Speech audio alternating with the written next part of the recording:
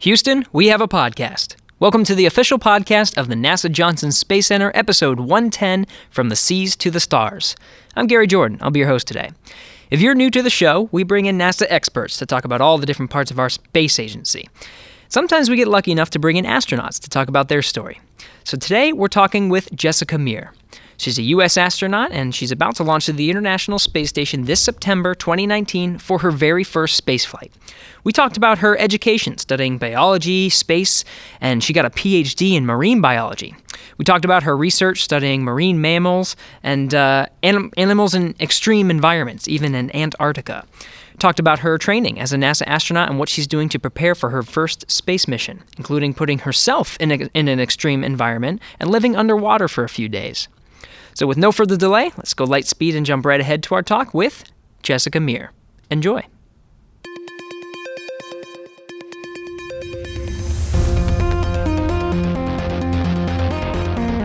T-minus 5 seconds and counting. Mark. Launch commit light circle correct. Here she goes. Houston, we have a podcast. Jessica, thank you so much for coming on the podcast today. I know you're very busy, especially coming so close to your launch here, so appreciate your time. Yeah, you're welcome. It's great to be here. You're leaving soon, actually, to go to, is it Moscow? Yes. Well, this is actually my last day of training here in Houston, and I leave Sunday. I go via Cologne, so I'll be in Cologne for a week training, and then I'll be in Russia. Yeah, wow. That's just a few short days, and then you're there until you go to Baikonur for launch. That's right. That's going to be very exciting. I wanted to take a step back, though, and go through just your story, starting from where you were born and raised in Caribou, Maine. I wasn't familiar with it, so I had to go look it up. It's pretty far north. What was it like living there, Caribou, Maine? Yeah, Caribou is actually the northeasternmost city in the U.S. Yeah. Not the northernmost nor the easternmost, but the northeasternmost. It's a really small town, and, for me, just like anyone, you don't really know what to compare it to when you just grow up there. Sure. So I was lucky enough to travel quite a bit with my parents. Both my parents are from other countries. But it was a wonderful place to grow up. It was a very small town, so we were always outside running around. Safety wasn't an issue or anything like that. And I had a great time growing up there. I think it was a great place for my parents to raise their kids and for us to grow up. Yeah, looking at some of your interests as part of your biography, it's mostly outdoorsy stuff. I guess that's where your main interests lie, kind of being outside. Yeah, I think that's definitely true. I love nature, and I think my mom always says, nothing beats nature, and she's right. I always feel, I think the happiest I feel and the most relaxed I feel are when I'm on a camping trip and I've been away from everything else for a few days, and I can really relax and just enjoy what's around. There's nothing like unplugging when it comes to camping. There's just something about it. Absolutely. Yeah. Have you ever been to Big Bend, Texas? I have not. It is on my list, and I'm dying to go. So hopefully I'll get a chance. When I finally get some well-earned vacation time after spaceflight, I think that's on my list. Yeah, definitely one of my favorite places because you lose cell coverage, so you completely unplug. It's actually something you don't appreciate until you actually lose cell coverage. You also find out that you're quite addicted to your phone afterwards. Right. It's rare to find those places these days. So when did your interest in spaceflight start coming up in your life? I started saying I wanted to be an astronaut when I was 5. My mom right. tells me, and I don't really remember that, but that's what she says. And then in first grade, we were asked to draw a picture of what we wanted to be when we grew up, and I drew an astronaut standing on the moon next to the flag in a spacesuit, that kind of image. And I really said it my whole life ever since then. So it was something that my family, my parents, my siblings, my close friends from the time I was a little kid all the way through college and beyond that, everybody associated that with me, called me Space Girl. They knew it was my dream. That's right. I think one of the things you participated in was Space Camp, actually, right? Yeah, not NASA's real space camp, but I went to Purdue University Space Camp when I think it was the summer before my freshman year.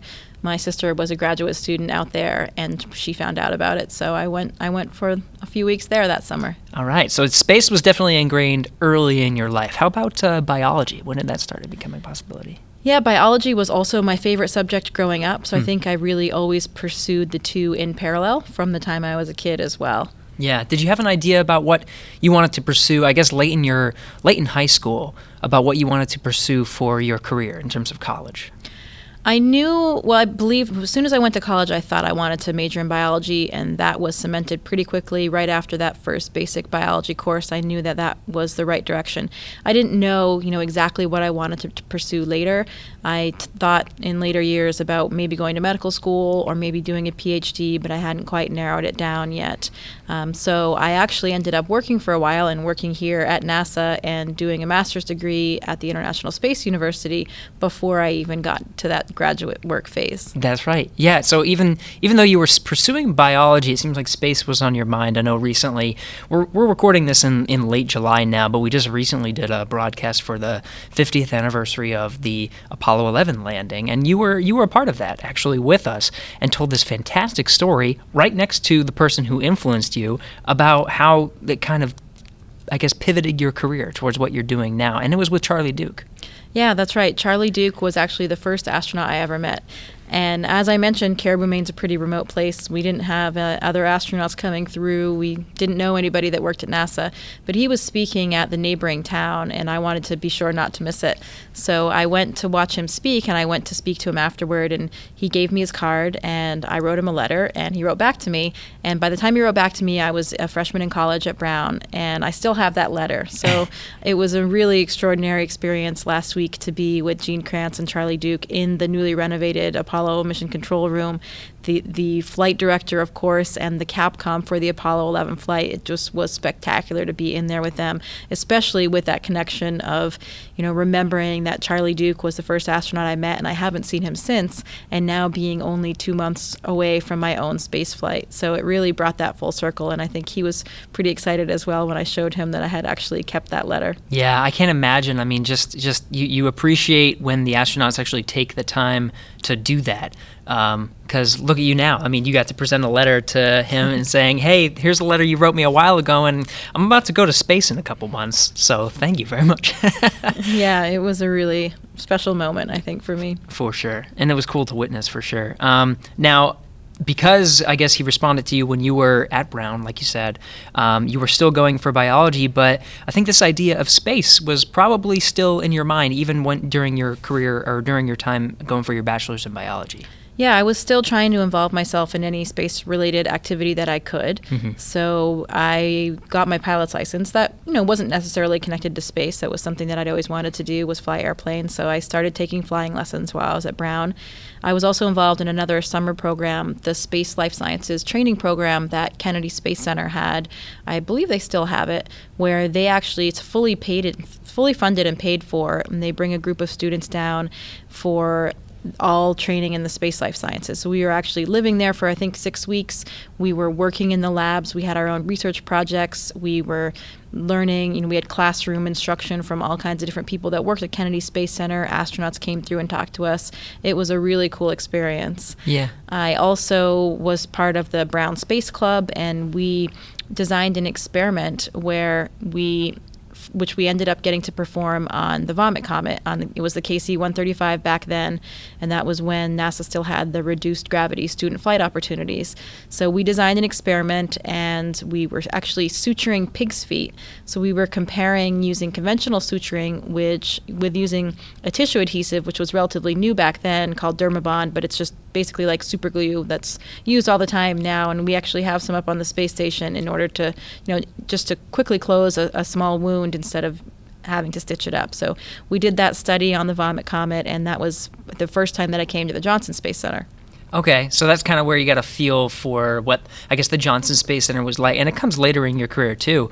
I think shortly after Brown, correct me if I'm wrong, is where the International Space University comes in, if I'm not right. Yeah, that's right. Yeah. And so there was another connection to the Johnson Space Center as well. Because I had done that reduced gravity flight, mm-hmm. they had a little job fair for people, and so I thought, I'm not doing engineering. There's not going to be anything relevant for me here. But I went anyway, and I, gave my my resume around to a few people, and I didn't think anything would ever come of that. And then I was at the International Space University, as you mentioned, in the master's program there, so Masters of Space Studies. And that was another really exceptional opportunity because it was interdisciplinary, international, intercultural. There were students from over 20 different countries, I think it was, and we were learning everything from typical things that you might think of like orbital mechanics or space engineering, but also space policy and law and medicine. So it was really multidisciplinary, and I think was a unique way and unique exposure of looking at the space program. And then I ended up getting a call when I was there from somebody from Lockheed Martin who had my resume from the time I was there on that reduced gravity flight. And they ended up offering me a job to come to Johnson Space Center and work in the life sciences for the Human Research Facility. So that was a job in which we coordinated all of the life science experiments that were being performed back then on the space shuttle and then also on the space station. Look at that. Look at how everything just lines up, because you graduated International Space University in 2000 and then joined Johnson Space Center in 2000. So that's kind of how that happened. And you were doing a bunch of different life sciences. One of the things I did want to point out particularly, and I don't know if this is where marine biology comes in later, but is that the time you participated in a NEMO mission? Yeah, I did. At the time, NEMO was pretty new, and NEMO is, of course, the NASA Extreme Environment Missions Operation. So an analog that we use to help train astronauts. There are a lot of similarities to living underwater in an underwater habitat as there are to living in space. You need a life support system to go outside. You're living in a small confined area with a group of other people. You're conducting a mission timeline where you have experiments to do, various tasks throughout the day. So at the time, there had been 3 NEMO missions before that. There had been no people involved from the Life Sciences Directorate. So the Life Sciences Directorate thought, well, maybe this is a good analog for some of our research as well. Let's check it out. Let's send a crew member down there and see. So they had an application process, and I heard about it, and I thought, this seems so cool. I love to scuba dive. I actually didn't have a ton of scuba diving experience at the time. I had been certified when I was an undergraduate at Brown, but, scuba diving's expensive, and when you're a student, you can't really pay for exotic diving vacations. So I actually took vacation from my job here at Lockheed Martin and went to Bonaire and went on a 2-week diving trip so that I could quickly accumulate enough dives to apply for this opportunity. And I applied and was fortunate enough to be selected. And it's interesting to think about some of the personalities were some of the same people that ended up selecting me as an astronaut. So some of the selection board had carryover to that. And so I did the NEMO 4 mission, and that was with 2 other astronauts, Scott Kelly, before he was quite as famous, and that was well before the year-long mission, Rex Walheim, and then Paul Hill, who was back then a flight director. So it was a really cool, diverse team, and then we had 2 other habitat technicians down there in the habitat with us. Interesting. So what was your perspective in the life sciences side compared to some of the astronaut, and I guess I don't know if Paul Hill was a flight director back then, was he? Yes, he was. So what was your perspective, I guess, compared to the other guy's perspective? Well, I think it was a really unique and cool experience for all of us because everybody had a different point of view. For the astronauts, it was really kind of a training teamwork, looking at a mission commander type role. So like we do now, we use these analog environments before missions to hone in on those skills of teamwork and expeditionary skills. For me, from the life science perspective, we were trying to evaluate if it would be an efficient analog and trying to understand more about the resources and how we could compare that to some of the research that we were doing. So we all had kind of different angles of looking at it, but it was a unique opportunity to combine those elements, just like we do on space missions. We're working with the scientists on the ground, we're working with a flight control team in mission control, and then we have the astronauts up there. So it really combined all of that down here on Earth. Did it have some influence in you pursuing marine biology later? It did, actually. I had this interest in scuba diving and in the oceans, but after that mission and really living underwater and seeing all of that diversity underneath the surface, I thought, this is something that I would really like to pursue further. And I wasn't sure exactly how, but when I started thinking about going back to graduate school and just kind of exploring on the internet and reading different things, I found this really interesting research by these researchers at various institutions, but particularly at the Scripps Institution of Oceanography. Jerry Koyman and Paul Panganis were these kind of legends of diving physiology, and I thought, wow, what a cool combination of this hardcore physiology and science out in nature, in diving underwater, all of these things that I really was already passionate about and interested in. And that's how I ended up contacting them and eventually going to graduate school there. Wow. So what was that like, going to Scripps Institution of Oceanography? Well, I was a bit sad to leave NASA, of course. Yeah. I had been here for 3 years, and I had a lot of extraordinary opportunities, like you mentioned, more parabolic flights like the one I had done before, but this time, being a subject and the NEMO mission. But it was really time for me I wanted to do my own science. It was my job on the ground here was coordinating and making sure that other people's science was undertaken correctly, that we would be performing in space. But I kind of wanted to be on the other side. I wanted to be on the side of designing the experiments and testing these hypotheses. So I ended up going to Scripps Institution of Oceanography and studying with Paul Ponganis and studying diving physiology, because I was just so astounded with this remarkable behaviors of animals in the animal kingdom. So looking at deep divers, an emperor penguin can hold its breath for 30 minutes. So one breath, 30 minutes. An elephant seal, 2 hours. So these are breath-holding, air-breathing animals just like us, but somehow they have a much more developed capacity to thrive in these environments. And we really wanted to understand how to study them further and understand how their physiology allows these types of behaviors. I'm thinking about an experiment, and the experiment in my head is just holding your breath for a long time. How are you with holding your breath?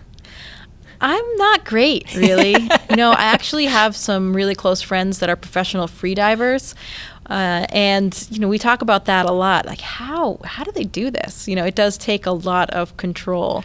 For these animals, though, they are actually adapted. They have evolved to thrive in these environments. And that's why, I always tease my friends, it's much more interesting to study these animals that are actually adapted to this environment, because as humans, we're really not very good divers.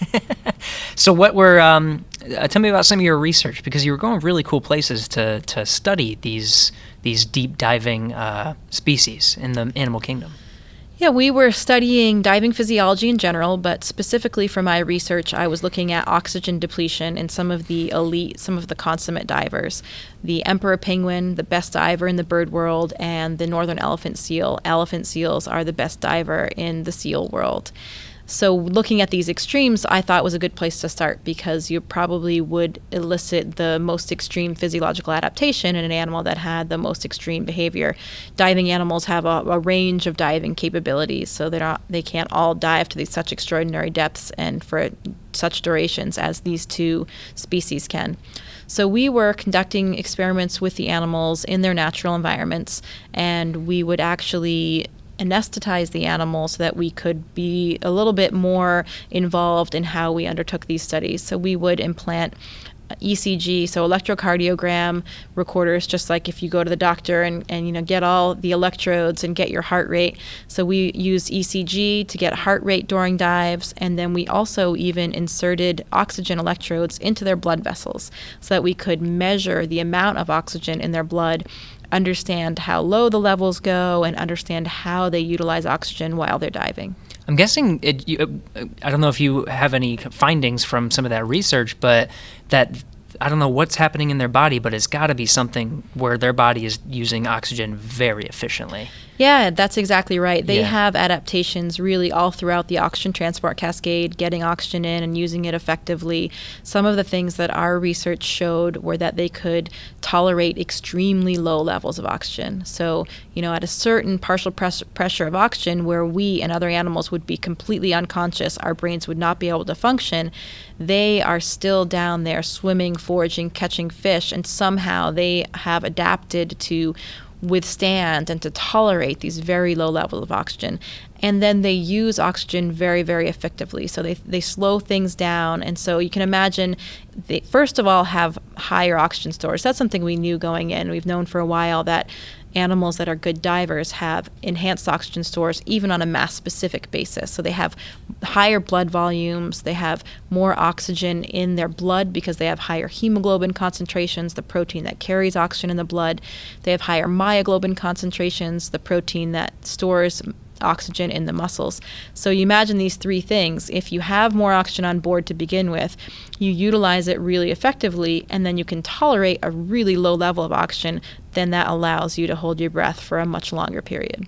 See, the thing that was going through my head was just how does something evolve to a point where that is something that actually exists within the animal kingdom, that animals can actually make that a possibility just through evolving and that becoming a way that they support themselves. It's crazy. That's right. crazy to think about. Yeah, that is the beauty of evolution. I can see why you got into this field. It's absolutely fascinating. To do this, though, were you in Antarctica for some of these research expeditions? Yes, I went to the Antarctic 5 times. So 4 times was for that emperor penguin research, where we would set up a base called Penguin Ranch, and it was located about 15 miles usually away from McMurdo Station in the Antarctic. So McMurdo Station is the largest of the American bases, and we would set up this campsite out on the sea ice. And we would drill 2 holes in the sea ice so that the penguins could dive through the holes. And this was a concept called the isolated dive hole paradigm. So the isolated dive hole was a model that Jerry Koyman at Scripps, who was one of my mentors, really pioneered and came up with on his own. It was a really cool way to do the science, because if you want to put these instruments on the animal and let them dive freely, really in the wild, you still need a way to get these instruments back. You know, we weren't able, it was not telemetry. We weren't telemetering the data back. We had to recover the recorder to get the data back. So if you drill a hole in the ground, if you drill a hole in the sea ice and it's in an area where there are no other holes or cracks, and you put a fence around those holes, then the animals can dive freely with your instruments on them, and then when they come back up, you can get the instruments back. So a really clever way of conquering this type of research, and that's how we did all of the work, looking at heart rate responses and looking at the oxygen levels in the blood vessels of the emperor penguins while they dive. Wow. It must have been quite an adventure to do all that, especially in Antarctica, of all places. Yeah, and that's one of my favorite things about working down there, is that it's not just all science. You know, I didn't really want to be the type of scientist that's just inside in a lab or sitting at a desk. Mm-hmm. I love the outdoors so much and love this active lifestyle that when you're working in the Antarctic, you know, of course it involves all of that mental and scientific method. You have to be a great scientist in order to conduct a good study down there, but you also have to be able to just survive in a harsh environment, or if a snowstorm comes through, you're not doing any science that day. You're just shoveling snow and making sure that the penguins are safe and taking care of everything. So it's not only mentally challenging, but it's physically challenging as well. Yeah. I think you're one for extreme environments for sure, the Antarctic being one. It's actually surprising how many people we talk to on this podcast that have been to Antarctica. It's crazy. This is just an awesome place to work. But now you're going to space. So transitioning from your time studying marine biology and doing this research in Antarctica, when did astronauts start becoming a possibility? Well, since it was something that I dreamed about my entire life, I started applying to become an astronaut as soon as it became realistic for me. You know, in order to become an astronaut, you really only need to have a bachelor's degree in science in a STEM field, so science, technology, engineering, or math, and 3 years of experience. So I applied, I think for the very first time was back in 2004, but I didn't even have an advanced degree then. You know, that was really early on for me, so I didn't expect an interview. Then the next selection after that was in 2008, so for the 2009 class. That was when I was just wrapping up my graduate work, and I thought, okay, I'm finally in a much better position for this, but, you know, I still knew that it's such a small chance of it happening, no matter how qualified anybody is, that I didn't think that it would happen, but I applied, and I did get an interview, and I even made it to the final round that year, came down to the final round, which is usually between 40 and 50 people, and everything went really well. And, you know, since I'd worked here before, it was really nice to be back and to see the people that I'd worked with, and it was a great experience. You know, you meet these extraordinary candidates, and that's when you really know, wow, I'm never going to get selected. These people are amazing. But it's great to even just meet those people, because you form these connections and new friendships. And that year, I was unsuccessful. They called me. I'll never forget it. Sunny Williams called me, and I was actually showing someone around SeaWorld in San Diego. And she gave me the call that nobody wants, telling me, it didn't happen, but she said everything went well. We encourage you to apply again. You didn't do anything wrong, but we're only selecting 9 people this year, and you're just not one of them. And so, of course, that's really devastating when it's your lifelong dream. But at the same time, you knew that it was such a small chance that it really was just realistic. So I went on, I defended my thesis shortly after that call, and then went to pursue my postdoctoral research in an entirely different realm, looking at high altitude animals instead of the diving animals. The opportunity came up during that research to apply again, and this was now in 2012 for the 2013 class. And I was actually a little bit surprised. I didn't think that there would be another selection right then. I had actually convinced myself that I didn't get it in 2009. That was probably my last chance, just kind of thinking of the combination of my background and my age and everything and how often they did selections. I thought that was probably my last opportunity. So when this chance came around again, I thought, oh, wow, well, do I want to go through that whole thing again? It is an amazing opportunity and experience, but it's also pretty exhausting and challenging as well, psychologically and emotionally. And I thought, okay, wait a minute, what am I thinking? Of course I'm going to apply. I can't not apply. Of course I have to. So I applied again, and at the time I was really happy with my new career in academia, and that was one of the things I felt so fortunate about. I had this lifelong dream of becoming an astronaut, but I knew now that wasn't going to happen, and I felt so lucky that I'd found this other field that really fulfilled me, that I loved and that I was passionate about and happy to go to work every day for. And so I thought, well, you know what, this is just how it was supposed to be. I'm happy, I'm content. And I still submitted that application, and I got the interview, and I thought, well, like any normal human behavior, this is going to go just like it did last time. It'll be nice to go back to Houston and see everybody, but it'll be the same result. It's just a numbers game, and it's just not going to happen. And so maybe it was having that attitude, or just that's always when things like this happen. That year, I got a very different call, and that was asking me to come join the 2013 class. And it was really quite shocking. I think everybody in our office remembers where they were when they got that call. And I thought, normal human behavior, it's going to be the same call that I got before. I'm prepared for that. And it wasn't. Janet Kavandi called me and said, Jessica, looks like second time's the charm. And that, I knew that only meant one thing. And so I was just so completely shocked. I was very eloquent and said, really? So she asked me to come work here, and of course it was not something that I could turn down, being my childhood dream. And so that was the start of it all. Wow. Yeah, I'm sorry. We skipped a couple steps where you were going into academia and doing. I did want to talk about the bar-headed geese, but I do want to make sure I'm conscious of your time. But I know you had a great call story, so I wanted to at least get to that. Going into actually becoming an astronaut, training as an astronaut candidate, I guess for the sake of time, we'll end with this. Is what are you looking forward to most? Because you're going to be launching here in September. What are you looking forward to most during your expedition?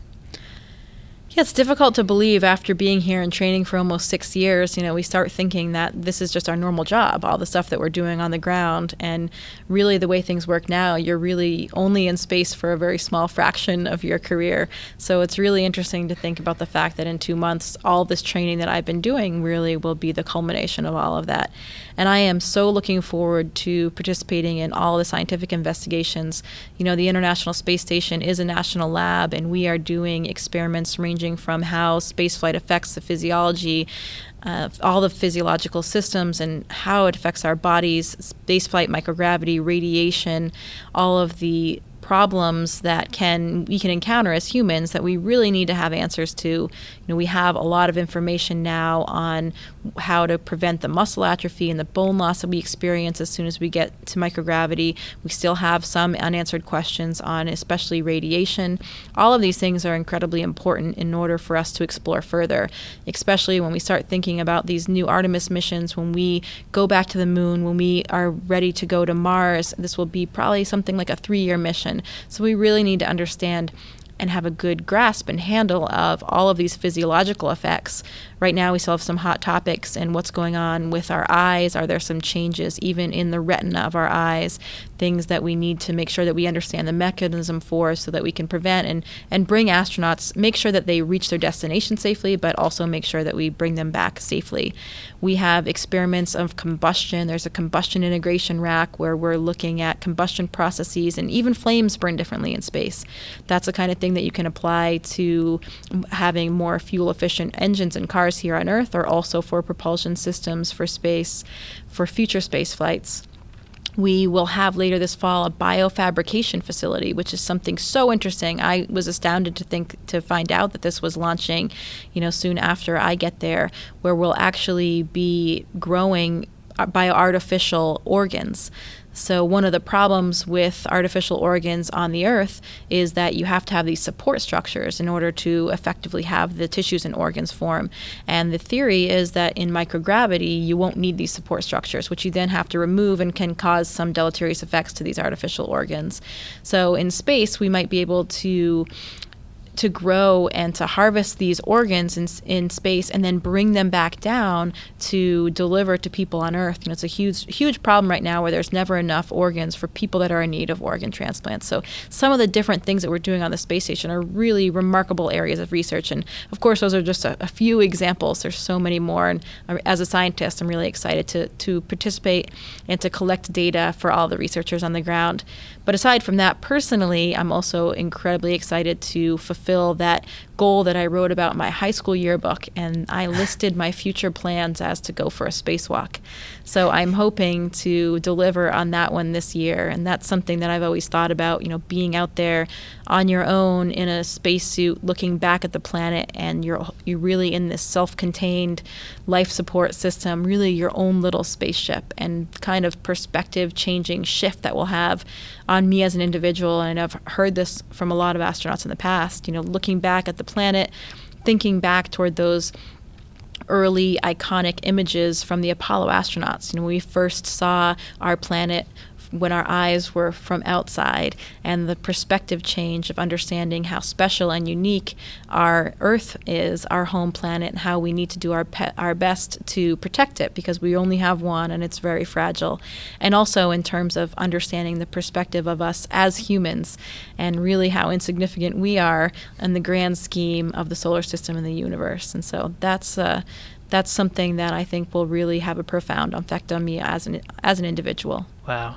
I think you're the perfect person to go on a space station expedition. Your passion for science and looking forward to your whole life of really wanting to go to space and writing in your yearbook that you wanted to do a spacewalk. It's all going to be fulfilled soon. So, Jessica, I appreciate your time and best of luck on your mission coming up here soon. Okay, thank you very much. It was great talking to you today.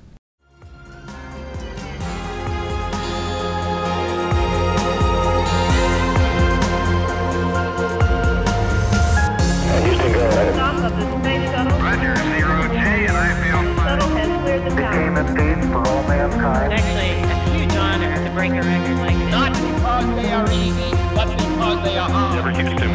Welcome to space. Hey, thanks for sticking around. Had a great conversation with Jessica Meir today, and she's going to be launching very soon to the International Space Station. Go to nasa.gov/NTV to watch her launch. She's launching with Hazza Ali Mansouri and Oleg Skarpochka. If you want to listen to Christina Cook's story, she'll be on board the same time as Jessica Meir. Go to check out episode 82. She's been there since March and has an extended stay through 2020. And you can also check out Drew Morgan's episode 98. He just arrived just a few months ago in July.